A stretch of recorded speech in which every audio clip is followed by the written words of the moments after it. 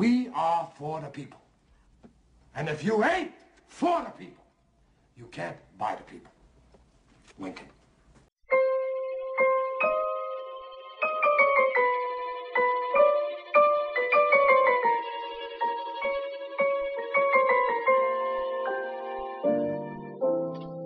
Welcome to another episode of Cinema Wheelerte. It's Sean, Tony, and Scott, as usual. Hello. And we have a first-time guest, which we've been getting a lot lately, which is great, too. We've been having a lot of... Not a Cinema Wheelerte virgins. Yeah, very much so, very much so. And our latest virgin is... Maybe I should say that. Yeah, maybe. Coming from me. I feel That might be safe. better suited when you It's a say safe it than space. me. And our latest Exactly. first-timer. Yeah. Well, she's from Columbus Unscripted. Becky Salen, everybody. Thank you guys so much for having me. I'm so excited. Long-time listener Aww. Oh my gosh. What's your favorite podcast? of anything. That we've done. Oh, that you guys have done. I'm vain. Which one of ours did you like the most? Oh my gosh. I'm trying to think of the... well, I just listened to The Room today. That was a good one. That's a recent one, too. Yeah. Oh, hi, Mark. Yeah, and I remember Planet Nine from Outer Space. That was a really good one. It's one of our earlier ones. Yeah. And I'm proud of that one. Scott actually made some special editing choices for that, I remember, with the... Yeah, we edited that one. Thank God for no copyright. Yeah, no copyright, so I was able to put quotes and put the clips during the... We would mention the clip and I would play it. So. Oh, that is fun. Oh, I like the one where you guys were talking about Disney World and Universal Studios. Oh, yeah. That one stuck. It was personal. It was a nice touch. Yeah. Thank God. We didn't realize how long we were going to go with that one. That was but like I'm two glad hours. people I are was listening exhausted to after it. that. I really was so tired after we recorded that one. Yeah. That was like 2 hours. Yeah. We didn't realize how long it would take to cover every single part. We'd spent like a half hour on each one, but yeah, that was a fun one. Well, speaking of Disney, there's my segue right there. This is actually a Disney production under the banner Touchstone Pictures, but it's Disney. And it's a movie that made a big impact on me in 1990. I think Scott felt some of that impact. Yeah, absolutely. Honestly, I was all about this movie. I was too. It's from 1990, Dick Tracy, which... I was in the throes of anything 1930s related back then, but not 1930s itself, but any 1980s or 90s product that repackaged the 1930s. Yeah. Like, you had the Untouchables, it was like in 1987, then you had Roger Rabbit in 88, Yes. and then Batman had kind of those elements. It was based on a character from 1939, and then, lo and behold, here comes Dick Tracy, which completely embraces that whole period in a cartoonish way. Yes. Yeah, I just learned that it takes place in Chicago, Really? which I didn't realize watching it because they didn't really. Did they mention it? No, but I would have guessed just because You the whole guessed 'cause gangster it's scene. Al Capone. I mean, most Yeah. of that stuff was Chicago. Yeah. Born and bred. I would have assumed Chicago. I never knew it was based in any specific city because they just referred to it as the city. Yeah. And even Roger Ebert in his review, he loved the movie. He called it the city. It's like the American's ideal dream of what a metropolitan city would look like. I watched it on Amazon and the description it says Chicago. Yeah. So I was like, oh, okay. But then when you know it's Chicago, it makes sense. Oh, it's Chicago-ish, no doubt. Yeah, You know, absolutely. it's Big Boy's based on Al Capone. Right. For sure. So, there you go. I thought there was beauty in it deliberately being generic. Like Yeah. with the generic diner, Club Ritz, the can that just says chili. Yeah, I was going to point that out. Yeah, He's always eating that chili. Everything is labeled Yes. perfectly, and even the names Yeah, of yeah. people. Yeah. the chili is my favorite, though. When he's stirring that chili, it has those that chili. shot. Oh. Well, and also let's not discount the fact that, and this is in a good way, it clearly looks like a Warner Brothers studio set. Mm-hmm. I mean, especially us having recently visited and we've seen it having been there, even on the Paramount lot, like you're able to identify, I feel like now more quickly when movies are shot in the studio lots, you can just, there's something different about the exteriors but this movie, even how they would kind of hop from one part of town to the next, you'd see that building start to kind of light up and whatnot. Yeah. It just all seemed, I was like, oh, this is Like, It has I wonder if this is on the set. Is this Warner Brothers? I can confirm it was. I checked It on was? I was IMDb. right. Yeah, Okay, it was great. one of the locations. Yeah. Most of it was filmed in Universal. Okay. In Burbank, Got too, it. like in the Universal City. Because remember they took us down that gangster street Yes. in Warner Brothers, and they said it was a lot of like gangster movies were made in that one because it kind of looked like an alley, or not an alley, but they had alleys, but it was very very city based, and it just looked like. And Dick Tracy had to be filmed in part of that. Exactly. I mean, that's Yeah. just tailor made. And Warner Brothers was known for their gangster movies. That's Yes. actually a great time. I like the opening. Yeah. The opening of the movie is great, where he shows him getting ready in silhouette, Yeah. and then it scrolls up and you see the city. That was cool. I was like, it's a very stylistic movie for sure. Oh well, Yes. I loved too that essentially everything is primary colors. Mm-hmm. You know, red, Yeah. yellow, blue, and green. And that's that was by design Yeah. too. Like You see some orange in there every now and again, but for the most part, it's just the main. You have one primary color colors. that kind of Yeah. captures you. Like Dick Tracy's whole house is red and yellow. Mhm. Everything is red and yellow. in the house. He loves yellow. Dick Tracy. He's got a thing for yellow. Well, but it's true. I think that's Yeah. neat. You know, I love that kind of thing. I mean, going back to the Heather's podcast, how deliberate they were with the colors for each character. You know, that kind of thing is like right up my alley. So I like that. Yeah, I read that the costume designer tried to do that with the colors. Like Big Boy is blues in contrast to Dick Tracy's yellows, and like, oh, that's a good choice. Yeah. yeah. It is. And Tess wore a lot of green. Which, Yeah, and Breathless wore a lot of black. Uh-huh. So. Yeah. She was in black and white, like Glenn Close in Fatal Attraction. Right? Oh yeah. Or 101 Dalmatians. That's Cruella de Vil. I think there was a lot of Glenn green Close for. is typecast. I think Dick Van Dyke had a lot of green. Now that I think about it, there was Dick a lot Van of Dyke had money. a lot of green, You know, yeah. in Right. payola. Yeah, but it was absolutely beautiful. It really does look like a comic book come to life. So, you know, you have to give them credit for that. That was one of the first things that drew me to the film. Like, you couldn't have been more into Batman, obviously, than I was in that period. This was 1989, 1990. And this movie was hyped the same way Batman was hyped, because Disney saw how Warner Brothers hyped that movie. So Dick Tracy was everywhere Oh, in I remember. 1990. Yeah. I, you know, growing up an avid Madonna fan, this is Madonna in her prime, which we'll talk more about that Well, later. yeah, we will. We'll definitely get to that. But I remember watching this movie. Scott and I went to see it in the theaters. I remember that specifically.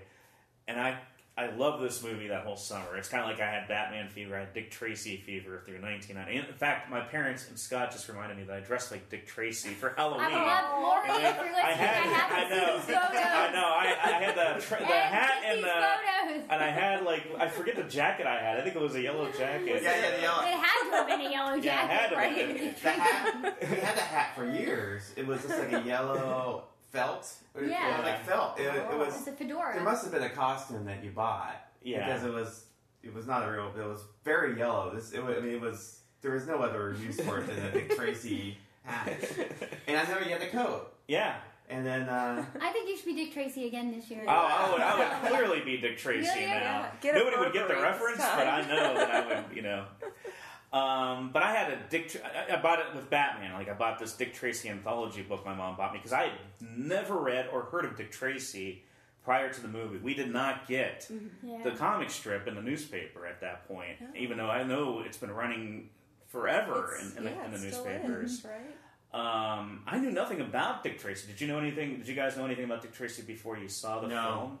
Nothing. I really didn't know anything about it. I mean, I was 5 in 1990, so this was all Yeah, new exactly. to me. You were really then. Yeah, You know. I had You no knew idea. Madonna, but you didn't know Dick I Tracy. was all about that movie because Madonna, let's face it. What were your parents letting you watch? I had no idea who Dick Tracy was. I think this Justify My Love video would be perfect for Tony to watch right now. My parents knew that I appreciated art. She did, yeah. They knew you were sophisticated beyond your years. But I think Disney did a great job of informing us who Dick Tracy was, too, in their ad campaign. Because I remember just being bombarded with it, you know, leading up to the premiere of the movie. And they were selling it, I think, a lot like Who Framed Roger Rabbit, which I cannot overstate how important that movie was to me. Oh. We haven't done that yet, have we? We have to do that soon, yeah. So they, I know they hyped the wristwatch. They, they would show some of the images and, be like, remember, kids, tell your parents to get you to see Dick Tracy. Buy the toys. Yeah, they had the toys. Oh, yeah. Which we had.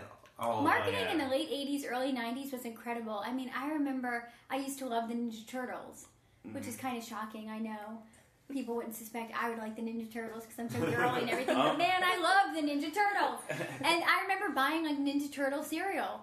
I mean, there was a cereal for every character or movie or something that was coming out. I mean, the marketing was just so incredible back then. Was there a Dick Tracy cereal? I wouldn't be surprised if there was. Could have done great things with Prune Face. No, they could have. They should just have a prune face cereal. Oh That my would have been. His face reminded me of Jim Carrey in The Mask. Oh. It reminded me of The Mask. Yeah. They were so... You remember? Like when you would... Oh, yeah, I absolutely Yeah. remember that. Yeah. That's kind of with the lines going through the face. That's what it reminded me of. That was very much so. I was just waiting for him to come out and say, "Smoking." I remember. We're smoking them out. We're rubbing them out, so I'm going to rub them out. Don't get me started on the dialogue. I will rave about the dialogue. But you're mentioning the Ninja Turtles. That live-action Turtles film came out in 90. yeah. It came right before Dick I loved Tracy. it. Oh, Yeah. really? It was huge. I liked the cartoon better than the movies. I Yeah. thought the Teenage Mutant Ninja Turtle cartoon was funnier. I actually saw an episode of that Oh, recently. I would watch the cartoons too, but Yeah, then that the was the movie funnier. came out, and I mean, Yeah, the movie that was just yeah. right up your alley.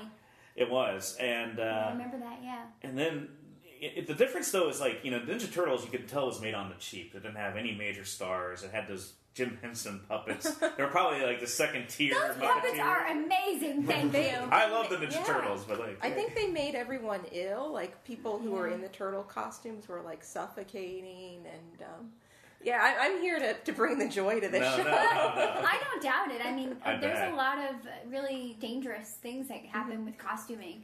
You have to suffer for your Yeah. art. That's true Yeah. for your Ninja Turtle art.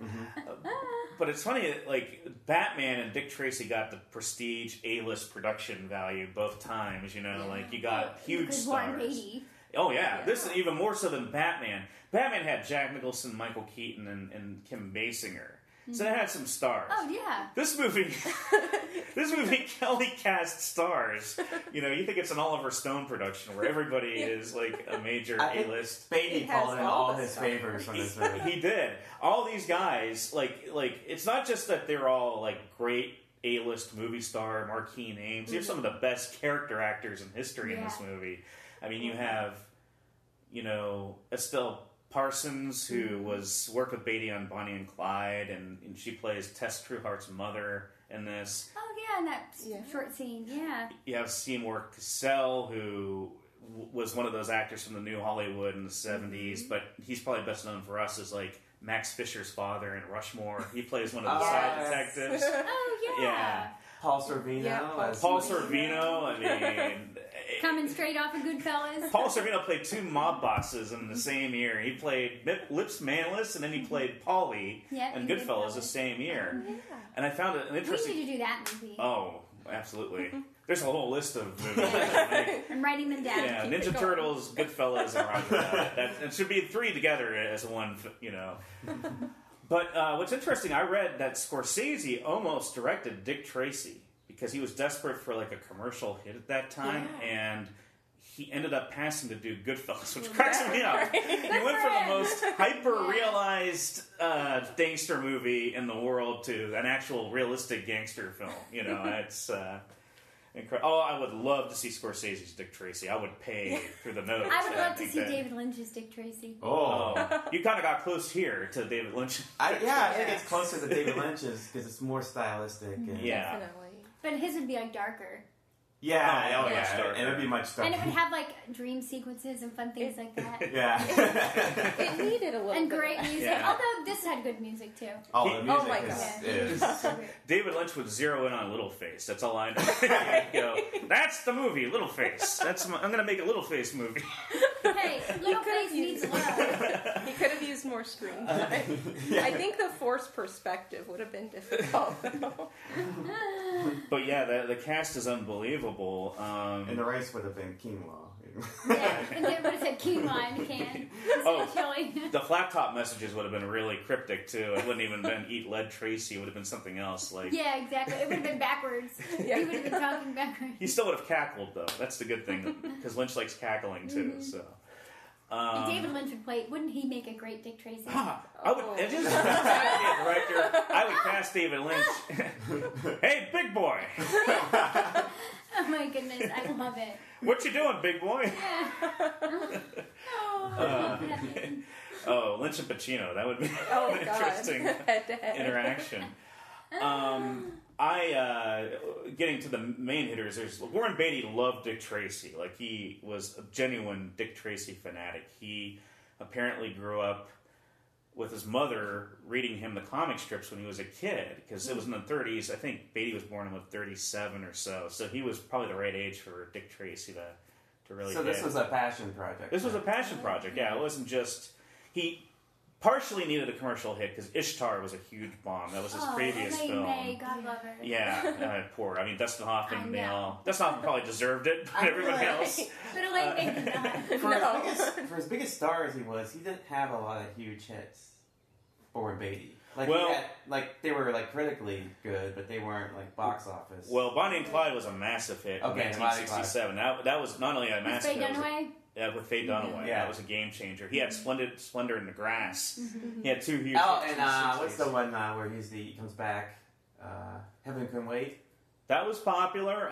Shampoo was a big hit in the Shampoo. 70s. Oh, with Goldie Hawn. With Goldie Hawn, Yeah. yeah. In fact, I was listening to an interview with an aficionado of Dick Tracy, and he was really upset that Warren Beatty cast himself as Dick Tracy because he's like, he made that dirty movie Shampoo, and Dick Tracy's not about that at all. Dick Tracy's hardcore, good old-fashioned American values. You know, I have to agree. I just, I love the movie, and I think for the most part, the casting is really well done. I just don't really buy Warren Beatty as Dick Tracy. There's just, I mean, it's okay. He does a decent job. It's passable. I don't know. I just feel like he didn't have that certain je ne sais quoi. Like, there was something quite off about him being Dick Tracy for me. I think the perfect Yeah. casting for Dick Tracy, and he couldn't do it because he's got so many, would probably be Harrison Ford. Oh, that was a Yeah. contender He for was. that. Yeah. But He didn't. There was an edge or something missing to him. Like Warren Beatty was too almost disconnected, which is interesting that this is a passion project for him because when I watched it the other night, I remember thinking this is the word that I used in my mind was he was bland. He was very bland as Dick Tracy. You're not alone in that sentiment. Like, my father said, I thought he was miscast as Dick Yeah. Tracy, so I needed somebody a little more harder edged. Same for me. See, Ed and Yeah. I, we have similar tastes. could it be that he directed it too? That he wasn't. Maybe he was distracted from being. Yeah. I liked him in this movie. I thought he did a good job. I think you needed someone that wasn't as over the top. No, I didn't want him to be over the top. I think there was just a almost like a Would you say detachment? indifference. Yeah, and like a detachment. Like someone who speaks in a monotone voice. His performance was very monotone for me. Mm-hmm. We never really saw him get excited. We never really saw much emotion from him. Oh, yeah, He yeah. was the same note the whole movie. And it could be a flaw in how the character is written too. They didn't give Tracy enough of a distinct personality. That's what he lacked. He page. lacked personality. He was Yeah. amused yes, a lot. and I feel like he would be a really charismatic guy. Like, someone like a Harrison Ford, or if this movie was made in 1960, like Cary Grant. Would be Cary Grant would be a be- great Dick Tracy. Like, Yeah. you need that. Bogart would be a good Bogart. one. Oh, Bogart. Yeah, Bogart would be that's my better. Yes, even better. Even better. Yeah. Yeah, someone that can Yeah. play the monotone. They're charismatic in the monotone. Yes. If this was made in the 1930s, you'd have the quintessential Dick Tracy. You would have Bogart, James Cagney as Flat Top or something like that. Yeah. This movie That would And be. Katharine Hepburn as Tess. Oh yeah, and so who would be a good breakfast? Marilyn Monroe. There's several. Well, Yeah. Veronica They had Lake to, was Tess, the yeah. Tess basis. Trueheart had to be based on Katharine Hepburn. I mean, to some degree. I've read. It's interesting that you mentioned that. I was going to get back to the Tracy thing. As far as the moments I enjoyed him most are when he's fighting, because that's when he kind of comes alive. Yeah. Like my Yeah. favorite Tracy scene is when he takes down the tramp the guy that's Oh yeah. Yeah. the little kid, and he goes, I love "Hey, the kid. is this guy bothering you? Hey kid, is this guy bothering you?" And then they have that fight, and that that And it goes back. Oh, I Shaq love goes that. back and forth, and then he goes out. He goes, so what was he say something about the chicken or something like that? Didn't he? Or it was It's some like- quip. Yeah, he's like maybe next time you'll have enough chicken or something. I Yeah, love the like- kid. The Yeah. kid is Yeah. But one of the only scenes, speaking of the kid, one of the only scenes that I really felt like Warren Beatty was believable as like a human, so to speak, in this movie was the scene towards the end when the kid showed him the certificate yeah. and it said Dick Tracy Jr. He really looked touched by that. And this Yeah. was when he was having, issues with Tess, so his world was kind of upside down in that moment in time. But that was a really sweet scene. Like, I got a little choked up. I thought, Well, you looked that's at it, really you didn't- heartwarming. Yeah. I liked how you looked at it. You didn't really respond. It was really Yeah, subtle. It was like yeah. you looked at it. It's like that's good. You know, like Well, he So, realized yeah. how much he had. yeah. I think he Yeah. realized how much he had in Tess and the kid and that stability and yeah. Yeah, go right The ahead. kid was a good sidekick for him. Yeah. Yeah, he was. I liked my favorite Dick Tracy as a character moment was when he was in the car trying to figure out, the enemy of my enemy is my friend. The enemy. Yeah. Yeah. Like they I love could have that. done that. Like he could have been like the absent-minded detective a little Yeah. bit. Yeah. Kind of like Agent Cooper. You know, Yes. he was kind of an asshole in a way because he was very selfish. He did Well, not. he's a man. It goes without saying, but Yeah. he was very selfish, especially with Tess, because Tess had to understand him. It wasn't a matter of him taking the Giving desk to job her, and yeah. sacrificing something of himself to make it work. It was her Yeah. sacrificing her time. And I don't even think he learned that lesson, really. She just came around. Yeah, at the end, he eats his cake and has it too. Yeah, He just, yeah. yep, off I gotta She go. says, "Go," Yeah, and he I'll tosses marry in the you. ring. And that guy, even to escape that place, he sacrifices that one guy to jump down and go through. And he doesn't even come back and get that guy. Right. That was a brilliant moment, by the way, because I was thinking, trying to compete with Batman a little bit and the skylight scene. So Dick Tracy not only crashes down through the skylight, he goes up it through it. Yeah, he goes up Yeah, take that, under. Tim Burton. I'm glad you brought that up because In his yellow jacket, which is kid-esque. Right. what made Beatty think that Dick Tracy and Batman could do the same things anyway? Because Batman hides in shadows. That's why he jumps down and why it's effective. Dick Tracy's right there in the middle of the public. In a bright yellow Yeah, in a bright jacket. yellow jacket. Running It's a hard. smart move. He's more like the Joker than he is like Batman, But it is interesting because I know that Bob Kane, who created Batman, was definitely influenced by Dick Tracy, which came like 7 or 8 years before Yeah. Batman. And Chester Gould, the guy who created Dick Tracy, inspired Bob Kane's illustrations because he loved the villains in Dick Tracy because they were all kind of deformed and weird Yes. looking. And that's like, ding, well, maybe I'm going to create a Joker and a Penguin and a Riddler and a Two-Face, which are all Yeah. kind of inspired by those Dick Tracy villains. Those And I are think- gangsters, yeah. I Yeah. think Dick Tracy had a Two-Face.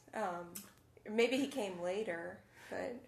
I read where there was actually in the early Batman comics a character that was modeled after the Blank that looked exactly alike because the Blank was actually in the comics, as a character.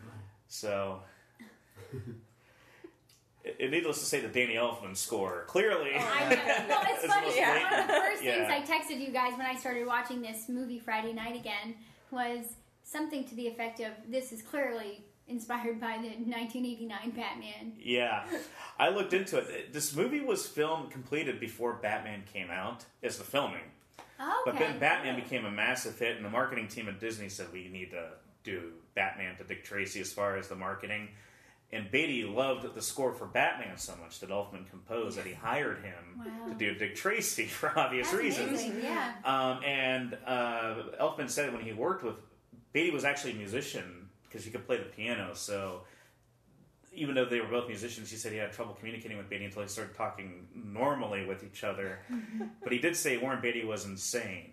And I'm laughing because it's like, this guy worked with Tim Burton and he thinks Warren Beatty's insane. Just because Burton has an abstract artistic sense doesn't mean he's insane. Just No, like David I Lynch. know. But a lot of people associate that. You're absolutely Yeah. right. But it's a lot of times the normal people are the ones who are quite neurotic. But I would say, like, superficially, if Tim Burton and Warren Beatty were walking down the street and you said, okay, pick which one do you think is insane, most people probably wrongly would say Tim Burton. Yeah. Nobody would ever consider an all-American, good-looking guy like Warren Beatty would be.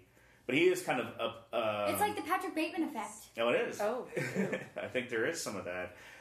He is obsessive compulsive as a director. He does like a lot of Kubrick style takes. He'll do several takes over and over again. He's kind of a And perfectionist. I read too that he made Madonna gain like 12 or 13 pounds, which is a lot for her. You know, Yeah. and she was like in the best shape of her life, just coming off the Blonde Ambition tour. You know, remember you've seen photos with her arms yeah. like ripped, and then he wanted her to be more voluptuous. I think was the words he was using to play Breathless. And of course, she conceded. You know, because they were dating at the time. But that was one of the things that she talks about. And years later, you know, is like, you know, just kind of how mean he was to her. Remember her gain all this weight. Like, did it matter that she was, you know, like she could have didn't have to gain, you know, 20 pounds. Like, that's a lot for a woman to work off. Oh, it And is. when Madonna was in the height of her career, in the peak of her career. Yeah. And that was a huge marketing angle too for the movie. Was their relationship off screen was Beatty and Madonna. That was everywhere in 1990. Yeah. I probably still have some of the Yeah, People there's a lot. magazines. We just gave a moment to respect that failed relationship. Yes. Moment of Yes. silence. Yeah. Moment of silence for Yeah. that. I would say there's a great podcast that we all love called "You Must Remember This." With was it Karina Longworth. Longworth. Karina It's Longworth. amazing. But there is a Madonna, it's a two-parter Madonna series, and it does talk heavily about this time in her life during the early 90s, and it talks about her relationship with Beatty and Dick Tracy and that experience. It's really worth a listen. Like after you Oh, listen it's to so ours, good. go listen Yeah. to that as a nice Yes, companion piece definitely. to what we're talking about. Yeah. But I know, like, it was almost like, from what I understand, partially they were attracted to each other. Partially, it was also a good business decision for them for where they were in their. I think they Yeah. were just sleeping together. You know, Yeah. call a spade a spade. Yeah, I mean, compared to like the Sean Penn relationship, it was much less tumultuous. You know. She was just recently divorced, a huge success in her life. I think she was just having fun. I mean, this good. That would be like if Cary Grant were still alive today and of reasonable age, and he asked me out. Like I'd be like, what? This is a no-brainer. Yeah. Even though he was even known to, he was never abusive, but he, you know, was hard to live with and was very old-fashioned minded, and so it was hard for women to be in a relationship with him. Was why he was married so many times. But I mean, would I turn that down for a season? Hell no. No, It's Cary Grant. I wouldn't turn it down. Hey, it's Cary Grant. You know, it's an exception to every rule. But I think that was a lot of But- her mindset, though. I mean, at that point in her life, like, did she really seriously want to marry him or see herself with him? Maybe not, but That brings me to Madonna too in general, and I've done a 180 with Madonna. Like I could not stand her in the 90s. Like I we've really, had heavy discussions about that. yeah, and I really didn't like. I think it was around this time when I started to truly hate her because that's when she was at her most controversial. In my opinion, back then, it was like all she does is she just wants attention. That's the only reason she gets all this attention. She does all these shocking, you know, events / videos just so she can get attention and make money. And I was like, she's not really doing it from a real artist standpoint. And that was Shawn 1990. And through most of the 90s, and when she had her baby, I was like, really. Just like get this out of my face, you know, kind of thing. That was all over the place in '96, I think, when she had the kid. Well, that was the ultimate Yeah, I remember publicity that. stuff, Yeah. right? Bringing life into the world. But I did a I 180 know, right? Being a mom.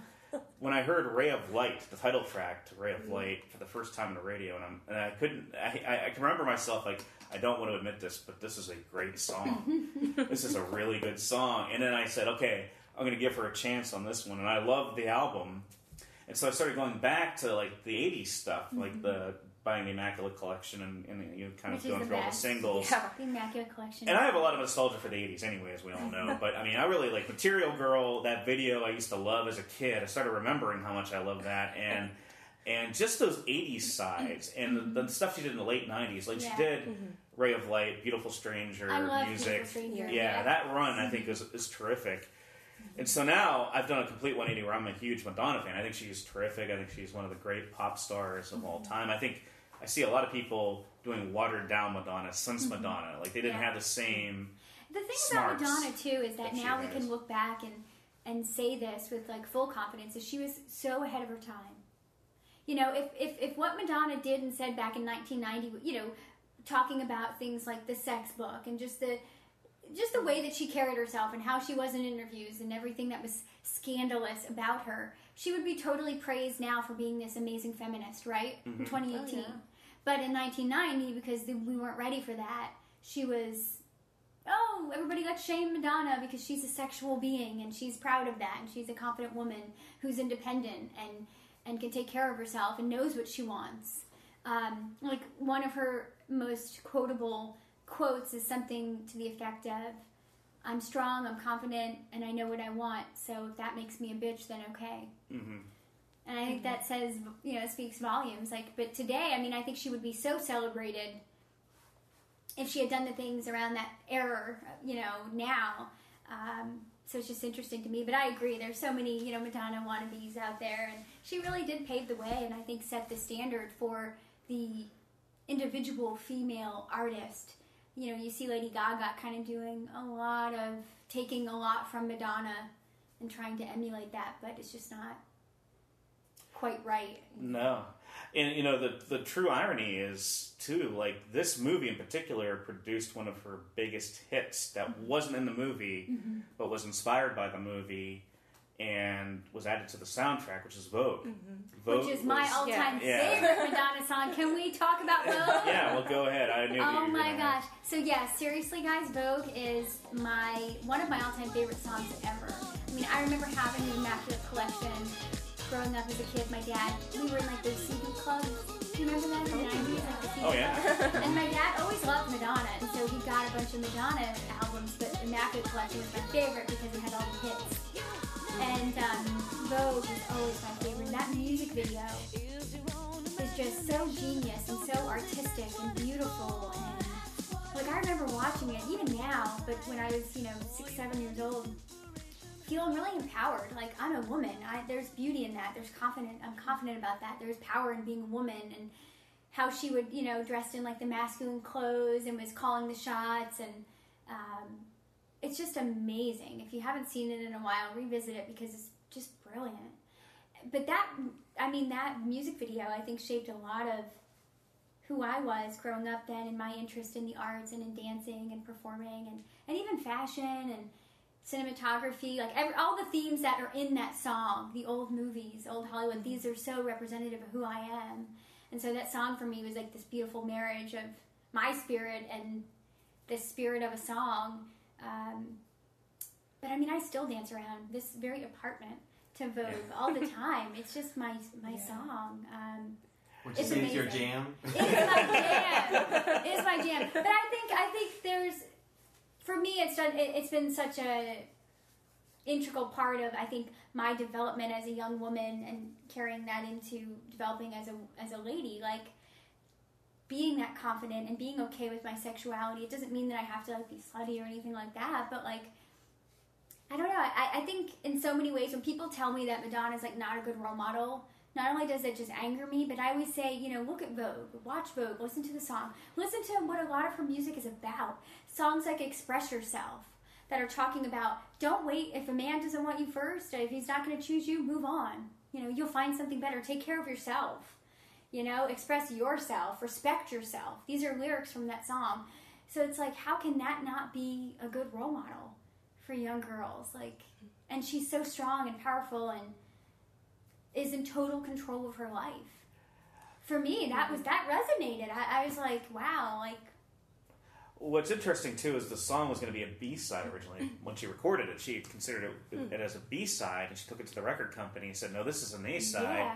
And they even put it on the I'm Breathless album, which accompanied Dick Tracy, so it was added to that. Yeah. So that's something I don't think a lot of people know, that Vogue is kind of quasi directly related to the Dick Tracy whole marketing. That makes sense, though, with the homage to the old Hollywood and the stars and everything. It would make sense. And I like Yeah. her performance in this movie. I think she's good. She's perfect for the. She's kind of doing the femme fatale, Marilyn Monroe. Yeah. Was Madonna a huge influence for you too, Becky, or were you? Yes. My sister is 3 years older than I am, and she brought me into Madonna. I know that, my parents, we were dancing and singing around to Like a Virgin, and I don't know what my parents thought about that, because I was, re-listening to the I'm Breathless sound, or music inspired by the Dick Tracy sound movie. It's not really a soundtrack, is it? I don't know. I would consider it both yes and no. Yeah. I guess that is a weird. But we had that, and I'm just trying to remember what my parents did, because it was kind of controversial in my household. She had a song called Hanky Panky on the CD, and it was about spanking, basically being tied up and getting spanked, and I didn't know.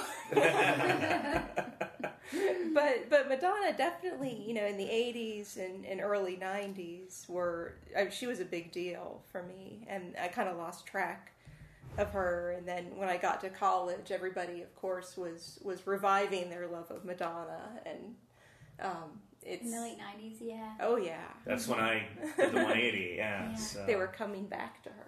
Yeah. She brought everybody back in. Well, that's what a good, true artist does. You have your seasons, and people rediscover you at different times and stages in their lives. And, I know, I am totally confident that 100, well, I don't know, maybe 100 is a little bit of an exaggeration, but at least 50 years from now, Vogue is still going to be one of the best pop songs ever written. Mm-hmm. Yeah. I wish that it just is. And I wish that she'd gotten to be herself a bit more in the movie. So I feel like the performance is a little muted. And it's telling to see her, being manhandled by Big Boy, and then, trying to seduce Dick Tracy. It's very artificial and almost like a parody of the film noir seduction scenes. Yeah. But it doesn't quite get there. Yeah. And then to see her do the performance of Sooner or Later at the Academy Awards ceremony, and she just tears it up, rewatching that was like, why didn't we see that, Madonna? Well, it was directed by a man, for one, then probably. Who had a strong hand on her. Yeah. He didn't really treat her the best. No, and I also think, I agree with Becky, though, where this movie could have used more that heightened performance from her. The way, you're working with Al Pacino, for the most part, who chews up scenery like it's bubblegum. This guy... and it's hard for someone like her. She's working with some massively famous people here, which is great for someone who's trying to break into the movies.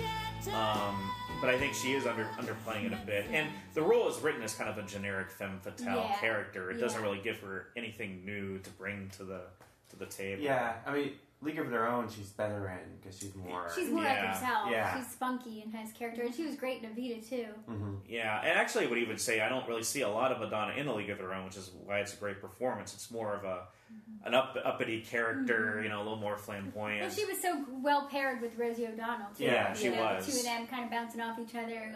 That was one of the highlights of the movie, Yeah, was their those two. friendship in that, along with John Lovitz doing this whole thing. No.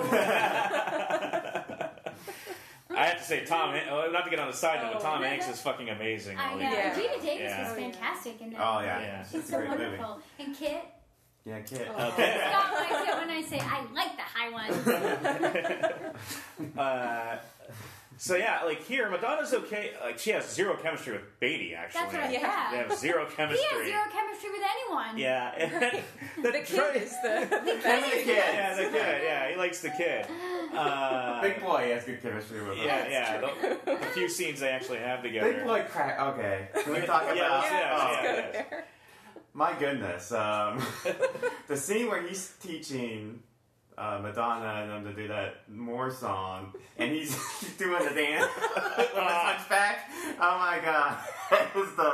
That's the best scene in the whole movie. Oh, it is phenomenal. It is phenomenal. Because at the end of it, not only is he teaching them like he's Bob Fosse, this is the thing I love about Big Boy. He's not just concerned about the gangsterism and like those antics, he really wants this to be the best possible, most entertaining show imaginable. Like he is a control freak on every aspect of that organization. He's Warren Beatty. Yeah, he is. He's Warren Beatty in this movie. But when he does that final dance where he's dancing in sync with them right next to Madonna, it is hilarious. It is genuinely hilarious. Yeah, that Madonna's like, you're not paying me enough. and he expounds on all these various topics and quotes philosophers, misquotes philosophers. He has the most confidence of anybody. He's like fake it till you make it to the extreme, and he made it. He's so put off that someone was trying to frame him for kidnapping Tess. Like, I don't know. Yes, he kept I wasn't going. kidnapping you, but now I am. He's like, he doesn't want to be bad, but he can't help himself. Because even in the last scene, he's like, oh, forget you heard I said that. I'm gonna kill you, Brady. Oh, forget you.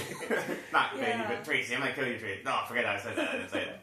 Big Boy's such an interesting villain because there's so much self-loathing there, which I think is why he's hunched over half the time. Yeah. You know, because he has this unique morality, which I haven't seen in too many villains. He really has like these grand ambitions. Yeah. He really wants to make the world a better place in his own weird way. Yeah. But like he wants to consolidate all the gangsters into one organization. Like he's basically merging. He's Cyrus from the Warriors. Can you dig it? They could have controlled the town. They could have. On a side note, Walter Hill almost directed Dick Tracy. That's yeah, and seeing was it the director's cut of the Warriors where you get to see all the cartoon? Yes, he wanted to be more like the Untouchables, more realistic, but that's not the direction they obviously went in. But with Big Boy, now Pacino for a while had taken some time off before this film. He did a movie called Revolution, which was based in the American Revolutionary War. I haven't seen it. I can't imagine Al Pacino as one of the founding fathers or anybody related to that conflict. But then he took some time off in the 80s and came back with a movie called Sea of Love in 89. John Goodman's in it. I haven't seen it in a long time, but it was a good kind of noirish. It was kind of a smaller film, too, which was kind of cool to see him in. Yeah, somebody left a VHS copy of that in my old apartment. Never got around to watching it. I know, it's just one of those things that's that movie's legacy, I think, is I never got around to watching that Sea of Love. It's on the list. I've decided that at some point I'd like to do a podcast just about Madonna's Vogue video. There you go. I can't get it We can done. arrange that and make that happen, too. It's so But this is like probably his big comeback for a lot of people. The first movie they'd seen Pacino in, and like probably some Scarface, that was this big and a it's hit. Unrecognizable. Yeah, he did his own makeup. He kind of created his own That's makeup. obvious. yeah, it is. Because it doesn't look like anything like the actual Big Boy. So the green face. Great. They all took the cues from him. Like, I love the villains in here, but it does ask the question: is Dick Tracy just doesn't like the foreign people, or Is he racist? I don't know. Discriminatory? He doesn't like latex. Well, then you have the group of the.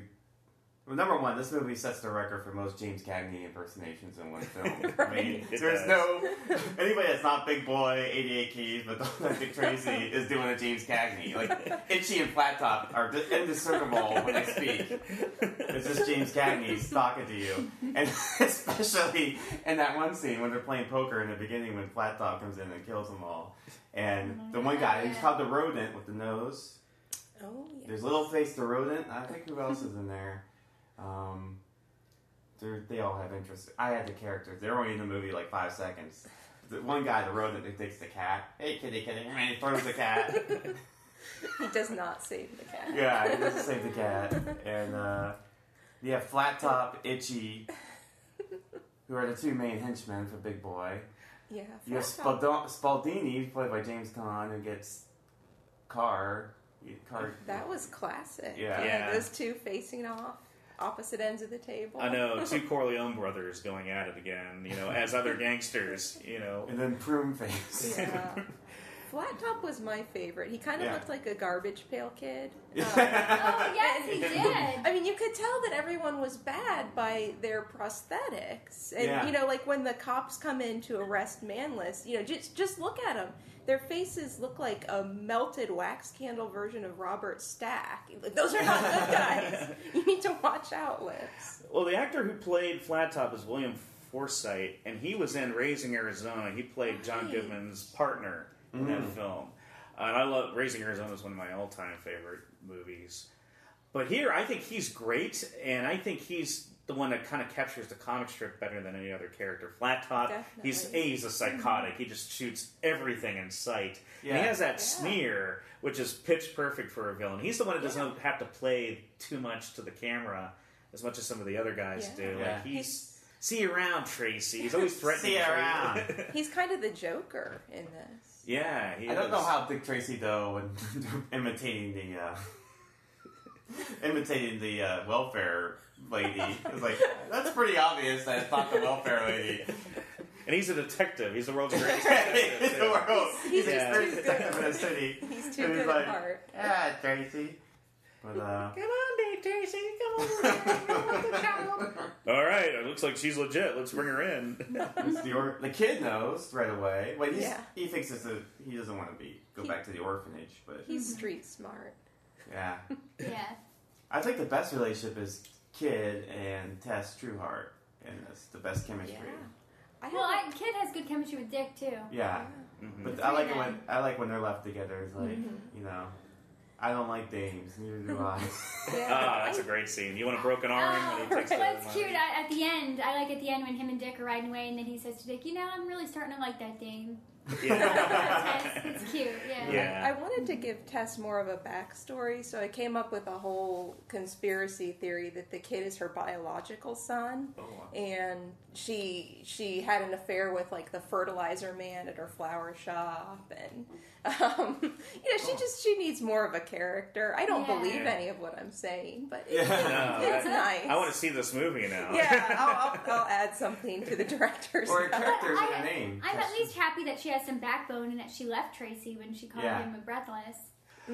I remember having a crush on Tess as a kid. I actually preferred Tess to Breathless for some reason. Like I always thought Tess. I like Tess's personality. At Yeah, the well, beginning. Breathless didn't have one. No, she has a generic femme fatale thing. But her outfits were killer. Right, yeah. Her personality was blank. I'll take every single one of those No, outfits. come All to that fun satin. The blank. Oh my god, I know. Yeah, yeah. how fitting. She was Yeah. the blank. But Is that your favorite outfit when she was the blank? Well, I didn't. Not only that, With two nostrils and no face? but with Tess, like the actress is Glenn Headley, who's a really good actress.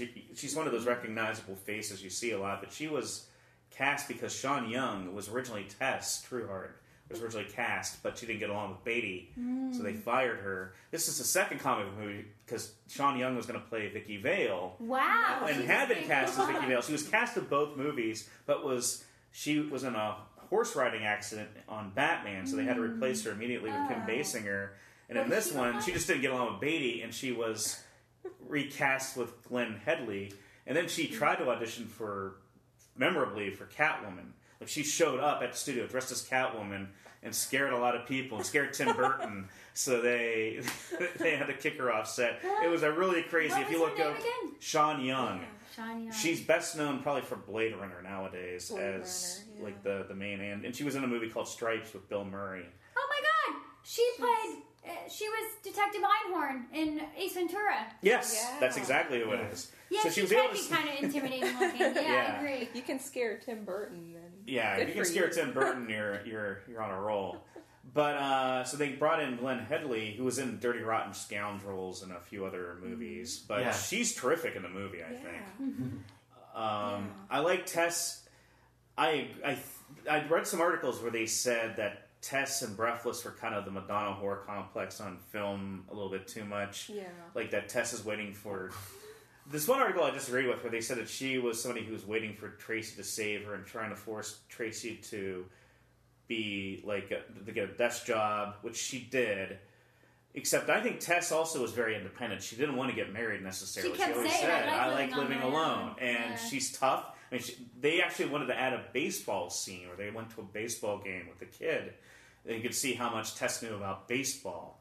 And I'm like, that should have been in the movie in a way, because Yeah. you should see that she's Yeah. tough. And that's why Tracy likes her, is because they have a lot in Yeah. common. And she's more, when she gets kidnapped, she's not screaming. She's more annoyed by it than anything. Oh, I like that interpretation because I was disappointed she was silent throughout, but I guess maybe just long suffering, like waiting Yeah. out this Yeah. chatty villain. Like, She's oh probably god, been kidnapped before, Dick Tracy's right? girlfriend. Or she could be like, well, what do I have to live for? Tracy once breathless. Just kill her. No, I'm just teasing. That's not who she is. No. But some people criticize saying that that's what she was. Like, she was just waiting for Tracy to save her.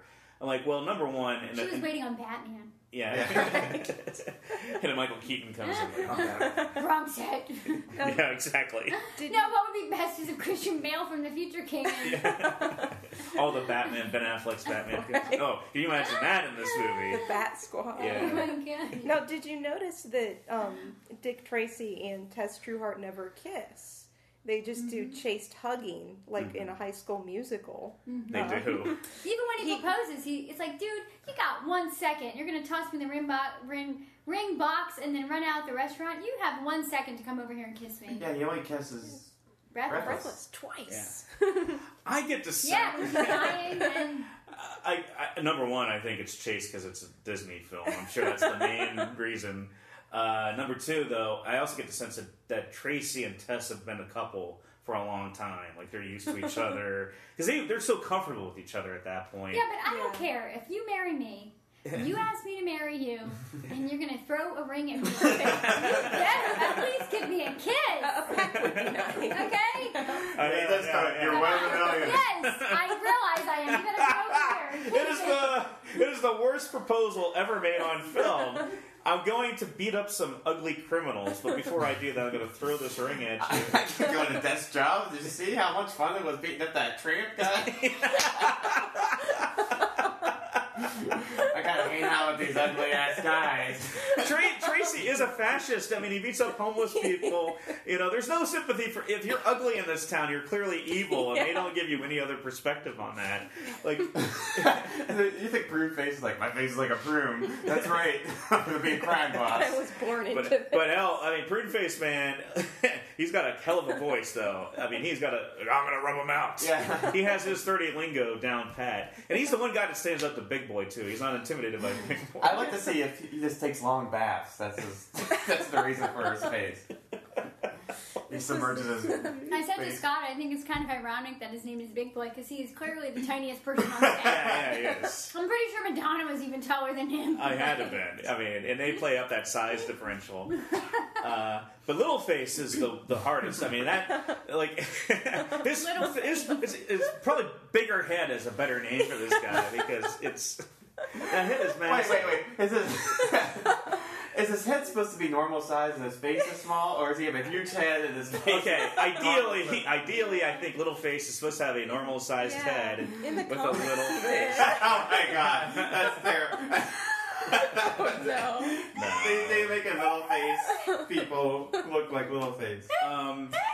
So the problem with the movie is it's clearly like they put this massive head over a little kid and dubbed the voice in for Littleface because he couldn't find a way to do it. Tony went down a loop of celebrities. Tom Hanks' little face. Oh my That's goodness. disturbing on so many levels. It's so unnerving. It is. Speaking of David Lynch, I've already been out-lynched by these Littleface. Who is the ugliest?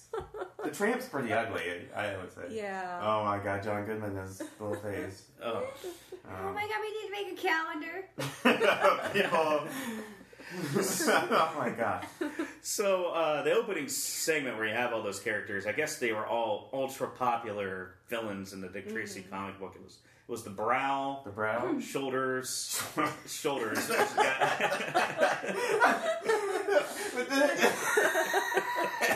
I like to be a comic book. Okay, we need more body parts that are like shoulders. Let's have the toe. Yeah, that's the toe. There's Was the rodent? the one? rodent was in. Yeah, That's the guy that goes, "Hey, get it!" Yeah, and he just throws a cat across the room because he looks like a rodent. You get it, right? Like That's the third James Cagney impersonation. and then there's the Stooge, and then there's There's no, he's just a stooge. no, and I think the Brow was like the one I Yeah, the always Brow, yeah. was great. But I remember I got pissed as a kid when they were all killed off. Like I want those villains in the movie. Those are I really want to cool. see what Littleface is. They don't have special abilities though. They're just They're just ugly. special needs. Well, you got the action figure. Like Flat Top, his deformity has nothing to do with his ability. He's just the greatest Tommy gun artist in the city. Oh, this movie made me obsessed with Tommy guns too. Yeah. And fedoras, like I Tommy just, guns like, and fedoras. and diners.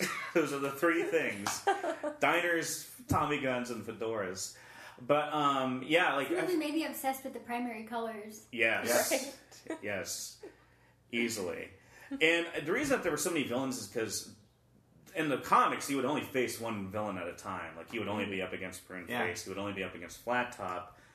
But he was afraid he would never be able to make a sequel, so he crammed all the villains into one movie. They all became henchmen, essentially, for Big Boy in one way or another. Wow. And like, if you were going to make a sequel, you didn't have any characters left because you killed them all off in this movie. You'd have to relocate to a new city. I was watching this, and like, this would be a great if someone rebooted, did a remake, but did a Dick Tracy like Netflix series would be awesome.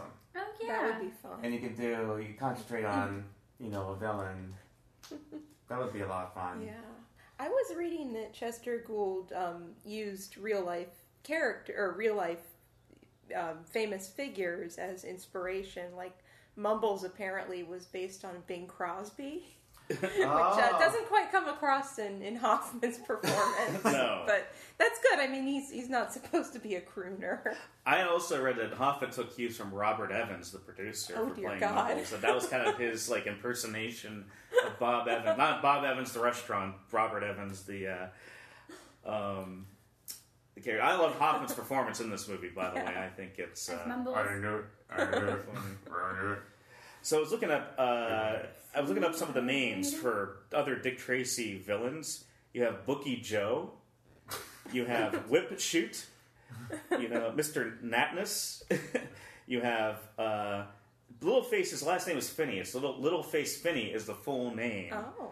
The Mole, BB Eyes, Tiger Lily, Mrs. Pruneface Booch.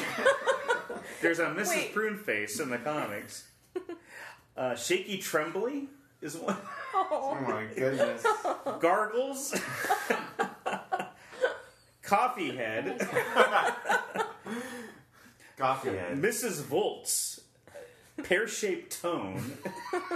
Sketch Paris. Wormy Marins. Wow. The King. Finally, somebody that has just a There kind you of a go. normal. New Suit Nan. Okay, New Suit Nan needs to be in the movies. I haven't seen a picture of New Suit Nan, but This is what I want to be like. Breathless, just wearing this outfit and carrying champagne and Right. 2 glasses like it ain't nobody's business. Mrs. Volts, was she into electricity or was she just German? I was wondering. There's a couple Volts in here actually. There's also Flyface. Oh no. Flyface. Now you're just getting generic. Like, okay, what can we Yeah. find that could be a face? Well, they tried Mosquito to head. they tried to get relevant, and I guess in the 60s or 70s introduced some hippie characters. Like Groovy Grove, I think, existed. Yeah.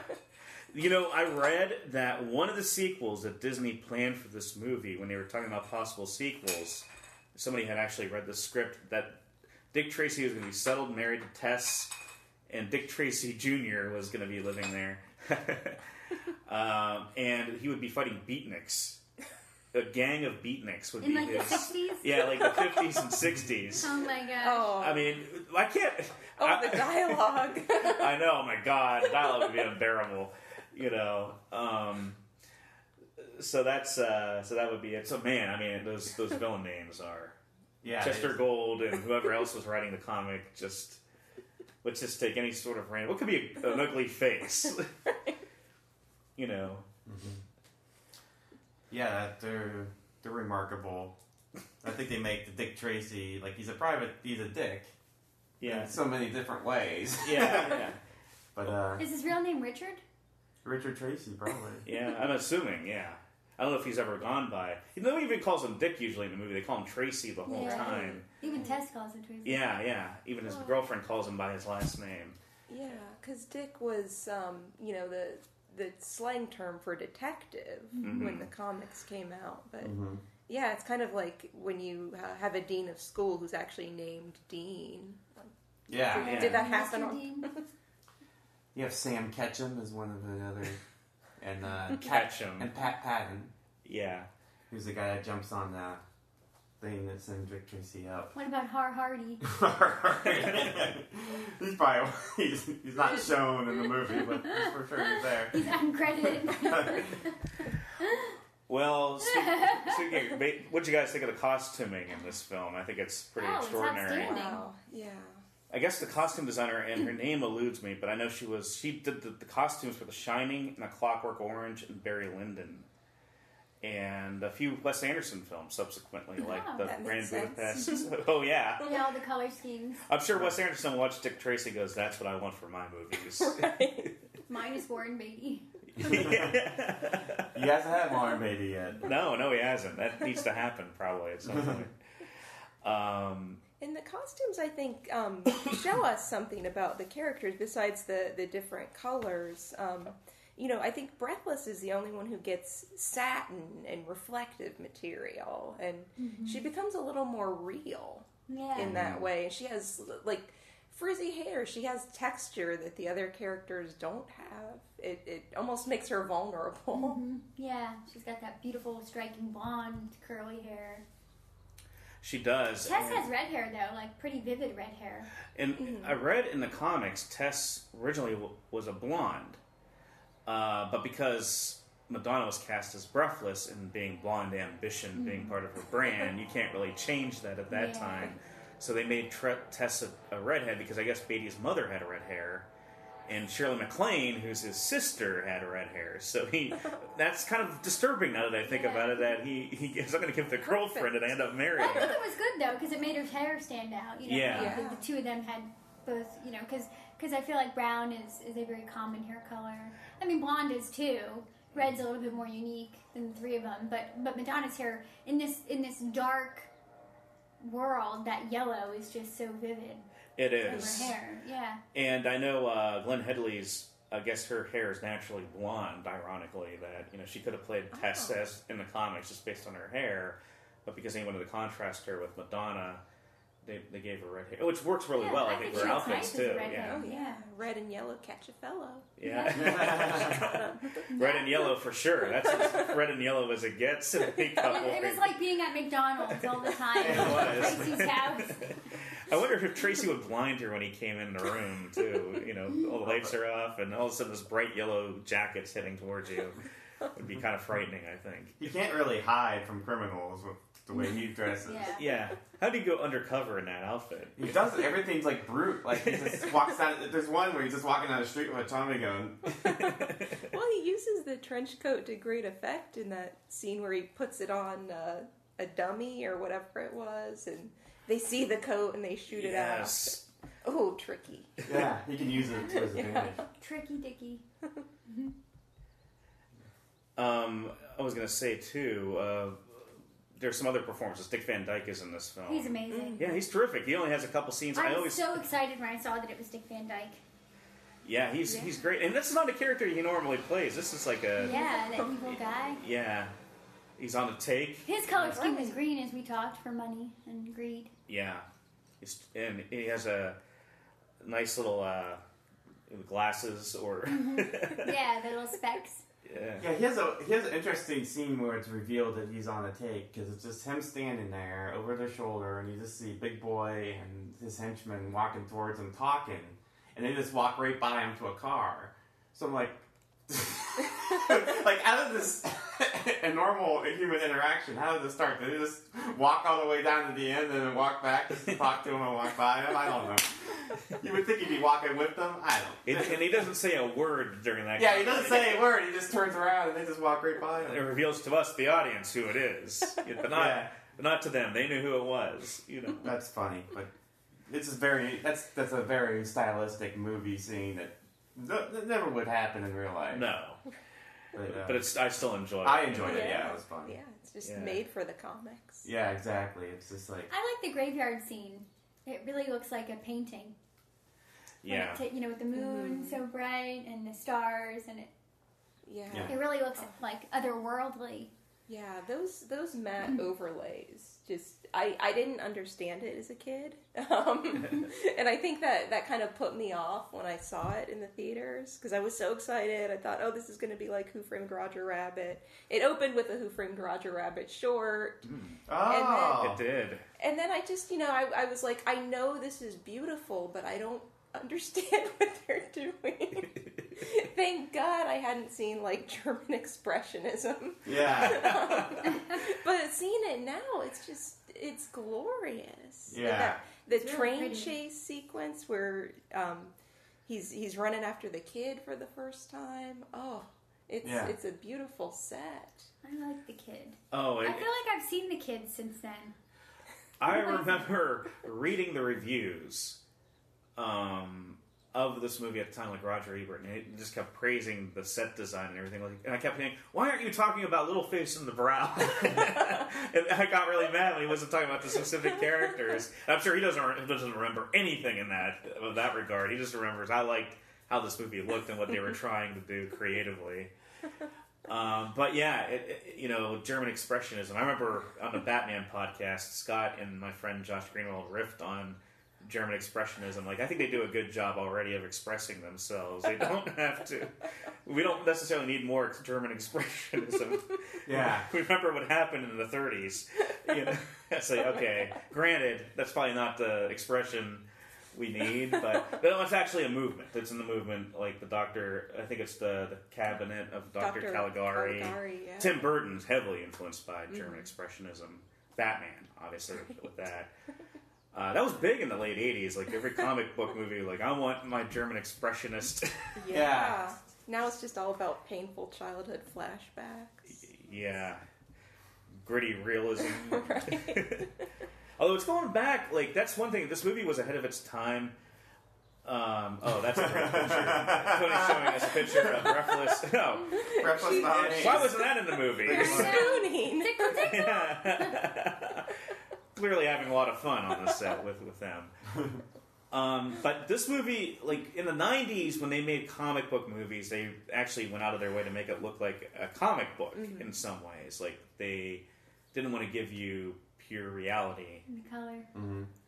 Yeah, there probably wouldn't be like Sin City or The 300, any Frank Miller inspired business without this movie. No. This has a charm of like the 30s, like those old comic strips from the 1930s, which I kind of like. But I feel like it's going back to that a little bit because if you look at the Marvel Cinematic Universe films, they started off as somewhat realistic with Iron Man. There were no aliens or anything that was kind of outrageous. Now we have Infinity War when you have them going into space and different realms, and so it seems like it's circling back into more comic book. Yeah, it's like the colors are. I mean, that's the thing the Marvel movies have always had. They've had more color in their palette. It's a colorful. Their heroes are very, a lot of reds. They're bright. They don't wear. Batman's dark. So it's a good contrast to a lot of the... I mean, Superman's obviously, but the way they do Superman is different. It is, yeah. He's a dark blue. He's not like a bright blue. Weirdly, Zack Snyder, who definitely took probably cues from movies like Sin City and Dick Tracy with his movies, he moved into more of a gritty realism. Like, I know he loves Frank Miller in The Dark Knight Returns and in The Watchmen. And then he got criticized for being, not maybe so much realistic, but too gritty and dark. Mm-hmm. And the Marvel films get praised for being kind of light, optimistic, I guess, quippy, a lot of quips. Oh, yeah. And so that's been kind of it. But I would like to see what they would do if you could make a Dick Tracy film now, if it would go over well or people would, like, maybe dismiss it. Like, is it something that would... I think it would depend on how it was made. Yeah. Mm-hmm. I think... Yeah, a little more tongue-in-cheek. I think it could do very well. Yeah, I think this one was pretty tongue-in-cheek, especially Al Pacino's performance was just so over the top. You know, he was having fun, clearly, Right. just being bad. And I mean, he doesn't even chew. Even when he's not saying anything, he's chewing scenery. I mean, when that coffee's coming down, he's like, Yeah. he's like a little bird. Yeah. He's like, what? You know. Yeah, I love Pacino. He's actually one of my favorite actors. I kind of enjoy. I think that what's happened subsequently with Pacino is that he's been doing that over the top character for so long that people got tired of it very quickly. That they kind of longed for the earlier Pacino of the 70s. That was a much more subdued, grittier actor, you know, from the Godfather films and Dog Day Afternoon. Serpico, yeah. Alec Baldwin does a whole routine of 70s Pacino versus current Pacino. Yeah. I like Scott's idea. I think Dick Tracy would make a really good like Netflix series. Yeah. Like well produced, you know, good character actors, you know, good cinematography, excellent costumes and set design. Yeah. Sort of like Twin Peaks-esque. Yeah. Where it's very definitive and distinctive. Yeah, I think it would be great because there's so many characters, and Dick Tracy. I mean, if you cast him well, it could carry for a whole series. So I think that would be an interesting. I don't know if they'd ever do it, but that would be. Dick 2.0. Dick, Would you keep? Would Beatty stay in it? It would be hard to take the rights away from him. He's going to make another spite interview on TCM. So this is He's got the rights to Dick Tracy. Yes, He this is what I was leading into. Warren Beatty has held on to the Dick Tracy rights since the movie came out, and they were going to make a CW show similar to what Scott was describing. But Beatty wanted to maintain the rights to the character because he's still, I guess, in his mind thinking he's going to make a sequel to Dick Tracy. So, in order to maintain the rights, he had to do something with the character. So, in 2010, and I discovered this through research, he made a 30-minute Dick Tracy special where he played Dick Tracy in the trench coat. Yes, and oh my god! The only reason that special was made is so he could retain the rights to the character. So he had Leonard Maltin, of all people, interviewing him for 30 minutes about as Dick Tracy, with all the serials that were made in the 1930s of Dick Tracy, all the actors who've played him, and everything. It was crazy. That's bizarre. I know that's what they did with the Fantastic Four. They wanted to hold on to the rights of the Fantastic Four, so they made that terrible Fantastic Four movie. I don't know whatever company it was. The Roger Corman. Yeah, in the 90s. And so, yeah, people do weird. By the way, when you specify terrible Fantastic Four movie, you have to Yeah. The first terrible, the definitive terrible Fantastic Four movie, the one that all terrible movies begin and end. Yeah, I don't know that use it or lose it should guide artistic choices. No. I don't understand why Beatty would hold on. At this point, he's 80 years old. What's he going to do with the character, even as a director now? You know, he's waiting. I mean, if you were going to make a sequel to Dick Tracy, the 90s would have been an ideal time to do it when it was fresh in people's minds. I say, there's got to be somebody that would love to do a Dick Tracy. I mean, everyone. Yeah. There's so much room for everything now. I'm sure you could easily throw a Dick Tracy show. I would actually really like to. Speaking of comics, I would like to do a Family Circle. A movie? It's like give me this like deer in headlights. Yeah. You know that classic comic Family Circle? Yes, Oh, yeah. yes. You know, I know you're joking. I don't remember the movie version of that. There's an idea. Yeah. Yeah. Well, we're on it now. That's going to be my break in the industry is doing a Family Circle. Jeff Daniels would be great in it as Oh, the dad. yes. Oh, yeah. Who would be PJ and Jeffy? Oh, that's a good Oh, question. gosh. I don't know. Who would be the mom? I remember the mom most Judith distinctly. Light. Judith Light. I'm kidding. That's her break. Maybe like 40 years ago. That could be her return to the spotlight. Would be Family Circle movie. Help Shelley Long in the Brady Bunch movie. Someone. Yes. She's like the ideal mom. Yeah. Well, we should give a shout out to Charlie Korsmo. I think Yeah. Tony mentioned him earlier. The kid Yes. does a great I job. love the kid. This is his best movie. It's better than Hook. Hook, though. Yeah, he's good. He's a good child actor. Yeah. Now Hook, he's a lawyer. Wow. Yeah. Wikipedia. Yes, I hear he's very conservative too. That's what they say. He's a Republican. Oh, well, that's troubling Well. for Sean. Not troubling for me.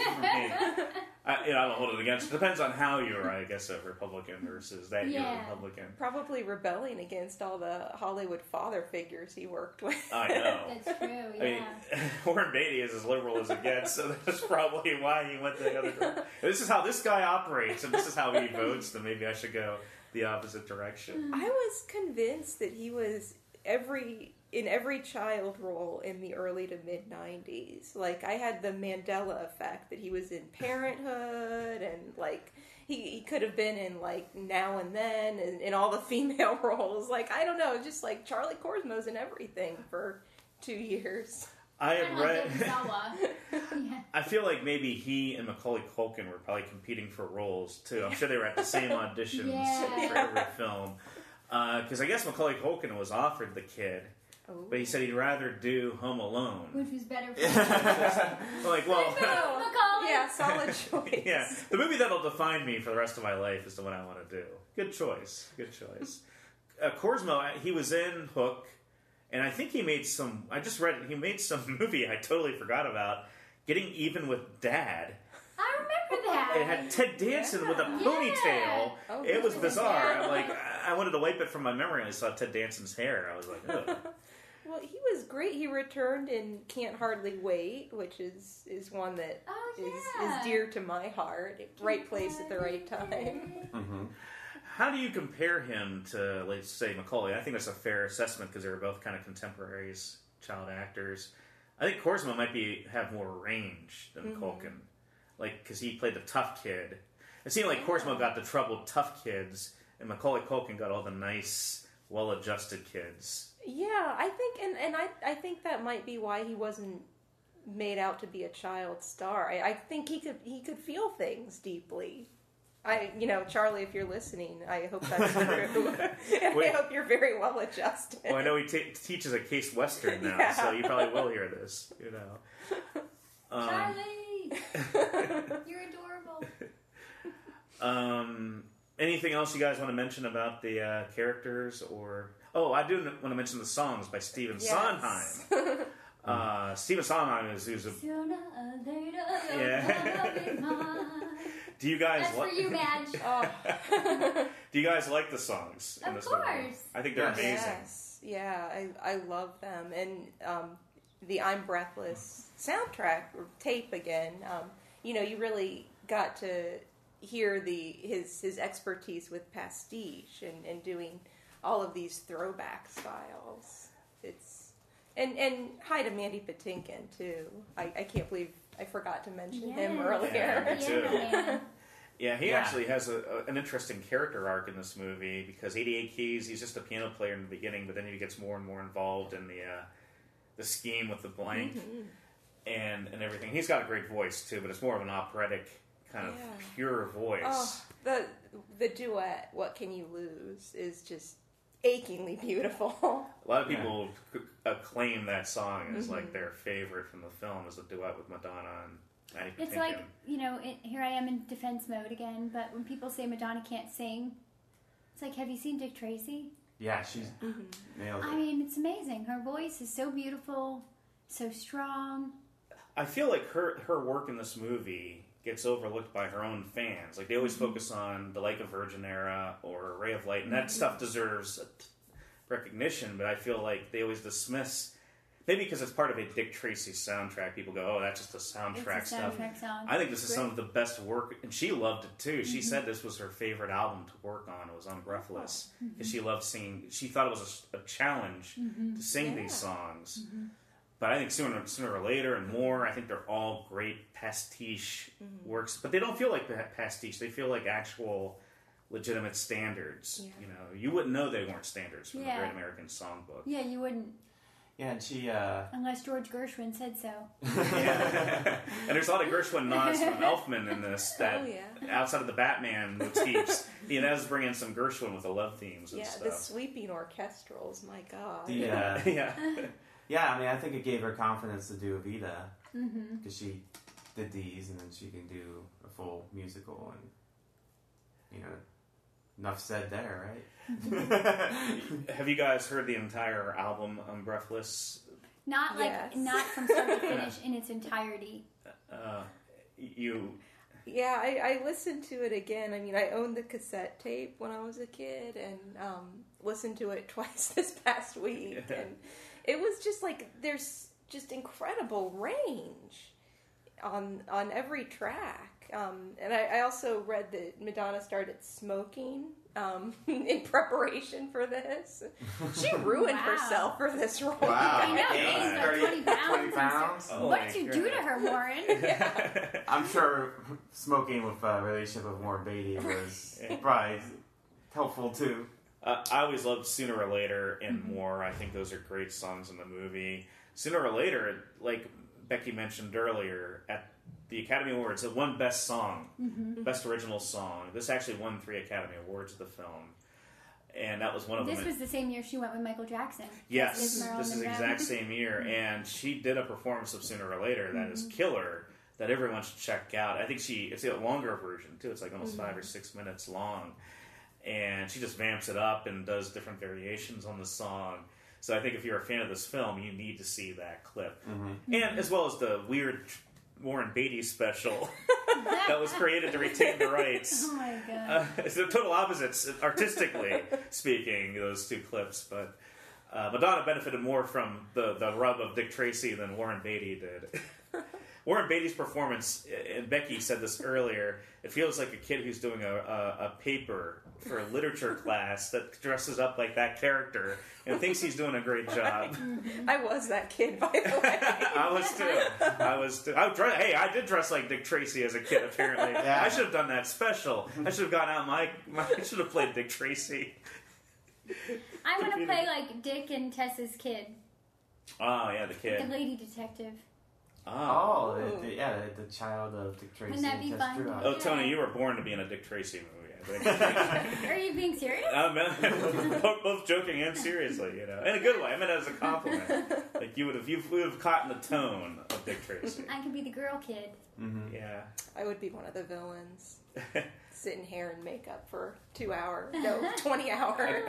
I'd like to play Mike, the guy who owns the diner, and just gives Tracy hell whenever he Yes. comes in. Oh, Scott could play Mumbles Almost- Jr.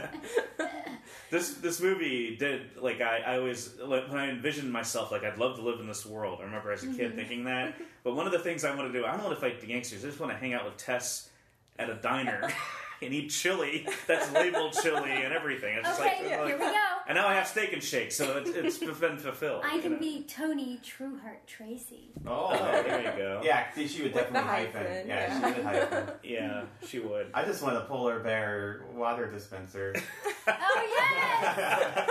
Oh, with a tape recorder in it. what a nicely placed spigot. Yeah. And, I don't think Dick Tracy would go well in this climate, though. I can imagine, like, you know, Dick, you really should not be shooting these people. They're Right. conflicted with wrong, you know? I wonder if that's the water torture that they thought in the 90s. Oh, Dick Tracy, where they just you bait someone with water and you give it to them if they give you the information you want. But it has to come from a polar bear. Oh, you know, if you, They torture Mumbles in this movie. they do. It is police Because he torture. won't to speak up. Yeah. I like how they bring in. I don't understand like the words and stuff in there because they bring in Itchy and Flat Top and they come in and like, Tracy, you're barking up the wrong tree or something, and they're like, get him out of here. I'm like, what's the point with bringing him in?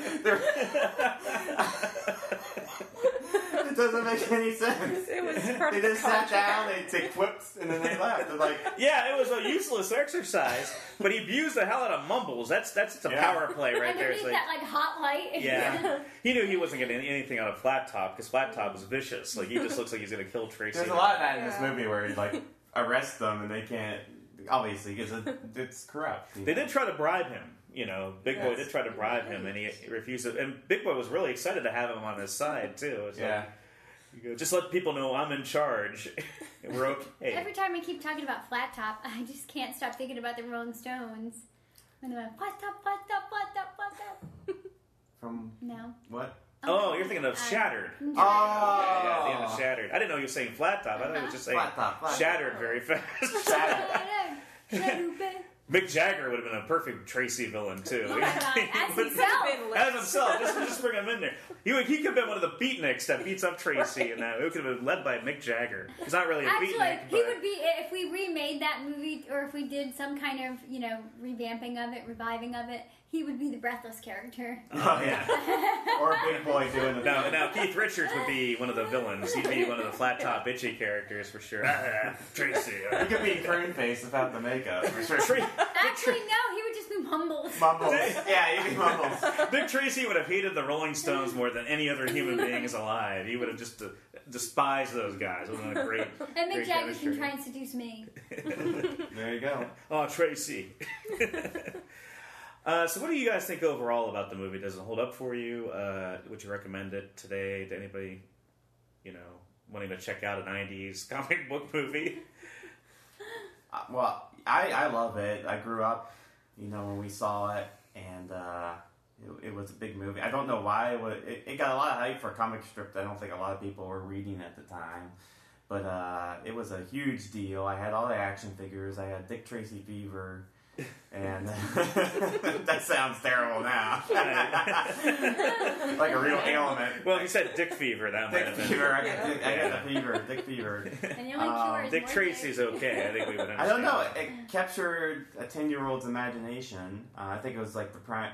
Everything was just direct. They're named what they are.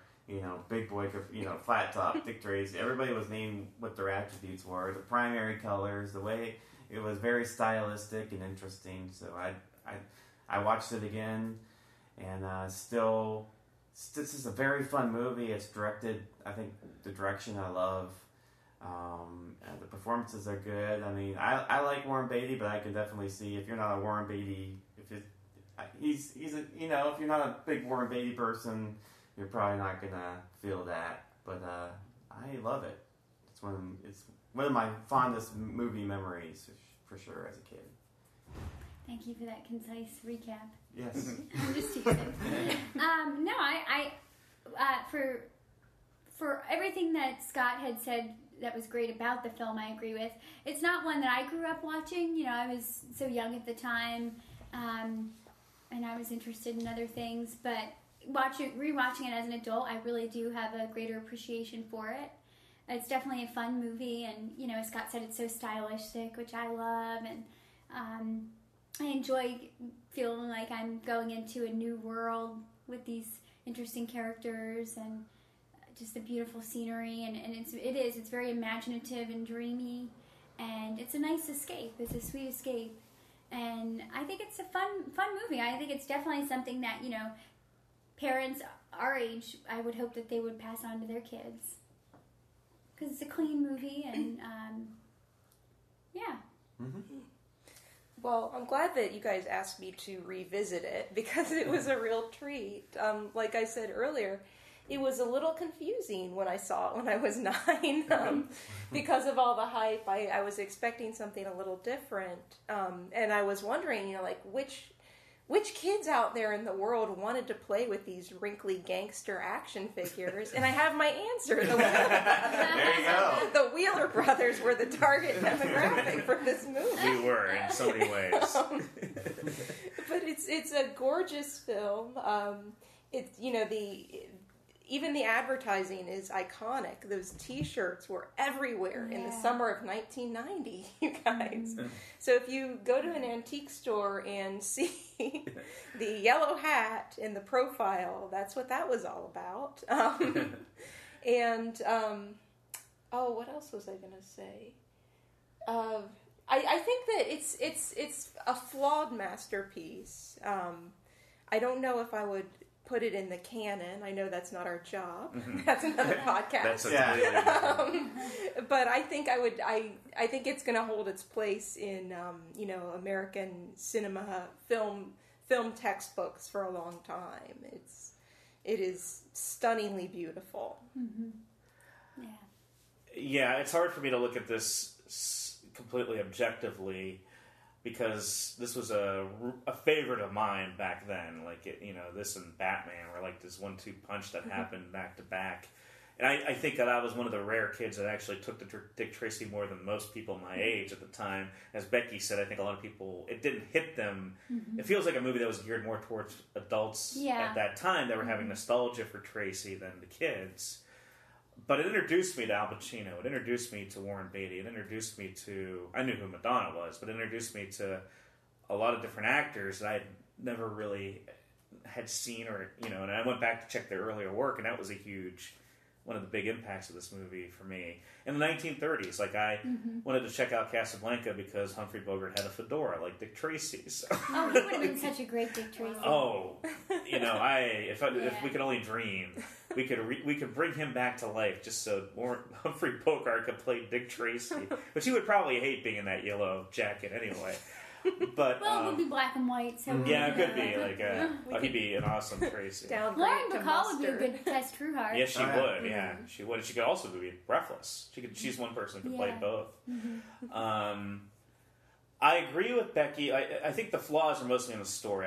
The story is there's a lot going on, and it's sometimes hard to follow. It's hard. Some plot points come in and they come out.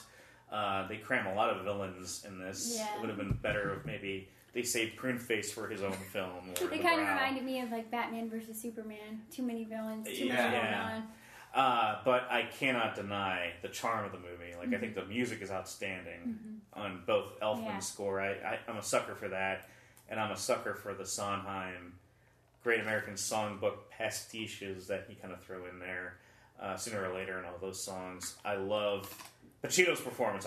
He got nominated for an Oscar for this, by the way. Pacino got a nod for Best Supporting Actor. Wow. He lost to Joe Pesci in Goodfellas. Well, which that's makes well deserved. Yeah. But although I would love to see those characters meet and have a yell off, there would be a lot of yelling in that scene for sure. Scenery eating contest. More swearing from Pesci's end too. I'm sad Ray Liotta didn't win. He was great in Goodfellas. Yeah, I don't even know if Ray Liotta was nominated for Goodfellas. He should have been, probably. Yeah. Goodfellas should have won Best Picture, but it lost to Dances with Wolves that year. Are you serious? I'm not joking. I would never kid about that. That hurts me to say it. It hurts me to hear it. Yeah. Yeah, Dances with Wolves. Not a very rewatchable movie. No, not a movie that Tracy, though, very watchable. Yeah, and Goodfellas. Goodfellas, very watchable. Yeah. Godfather 3. There's a lot of interesting movies. There's a lot of gangster movies made in 1990 with the same actors. But That's what they call a trend. They do. Yeah. I love the set design. I would recommend this. I think this, whatever flaws it might have, I think it's something that's worth checking out. And certainly, if you're going to do let's say at a theater, if you're going to do a retrospective on comic book movies over the years, you have to include Dick Tracy. It's so crucial to the development of that whole thing. So it's on Blu-ray. It actually does have a Blu-ray release. It is bare bones. But the movie looks superb. Meaning no special features. No special features. Not even the interview. That angers me because not even the breathless music video. Yeah, I know. That angers me for a number of reasons because I think if you are interested in this movie, I think a lot of people want to know about the behind the scenes inner workings and retrospective interviews with people that were involved. But you just have the movie. It looks great. There's a couple trailers from movies that are now dated, like Oz the Great and Powerful. I skipped through that, and some TV show that was on in 2009, 2010 that I've forgotten. So that's it. Becky, I want to thank you for being a guest. Thank you. Tremendous guest. Thank you guys so much. Do you have anything coming up that you'd like to promote, and with the things you're involved with in and about town? Yes, check out ColumbusUnscripted.com. We are starting a new season up. We have shows the second and fourth Friday of every month at our new space at Open Heart Art Studios. And we're starting to do classes every Saturday.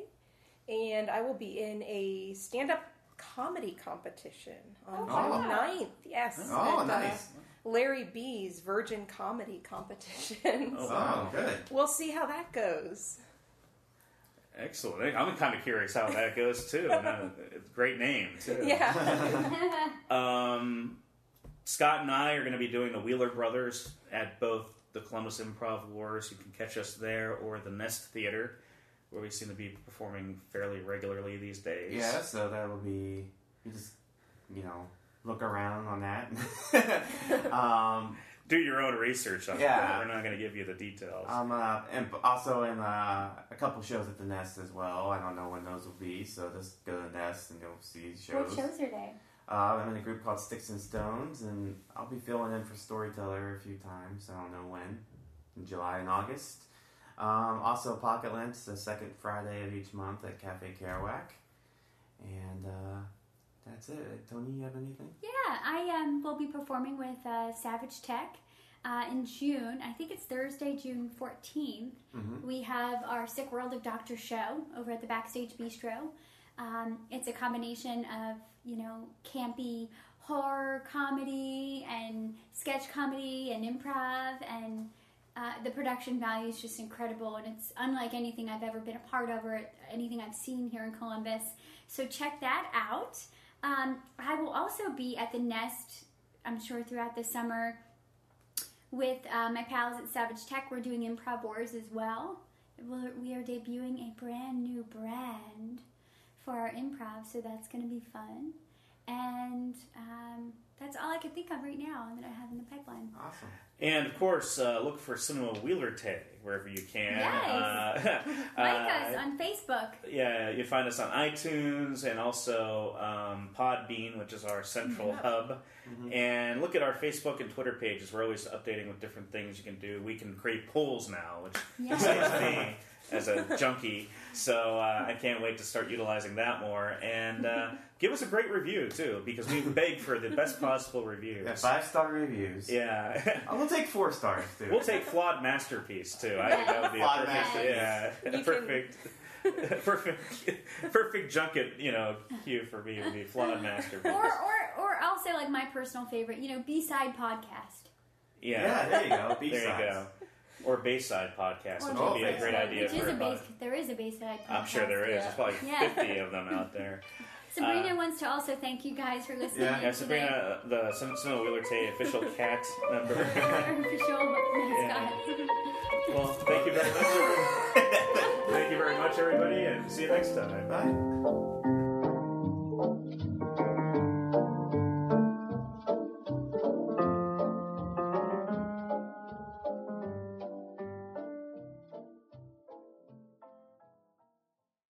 What I'm looking for is a driver.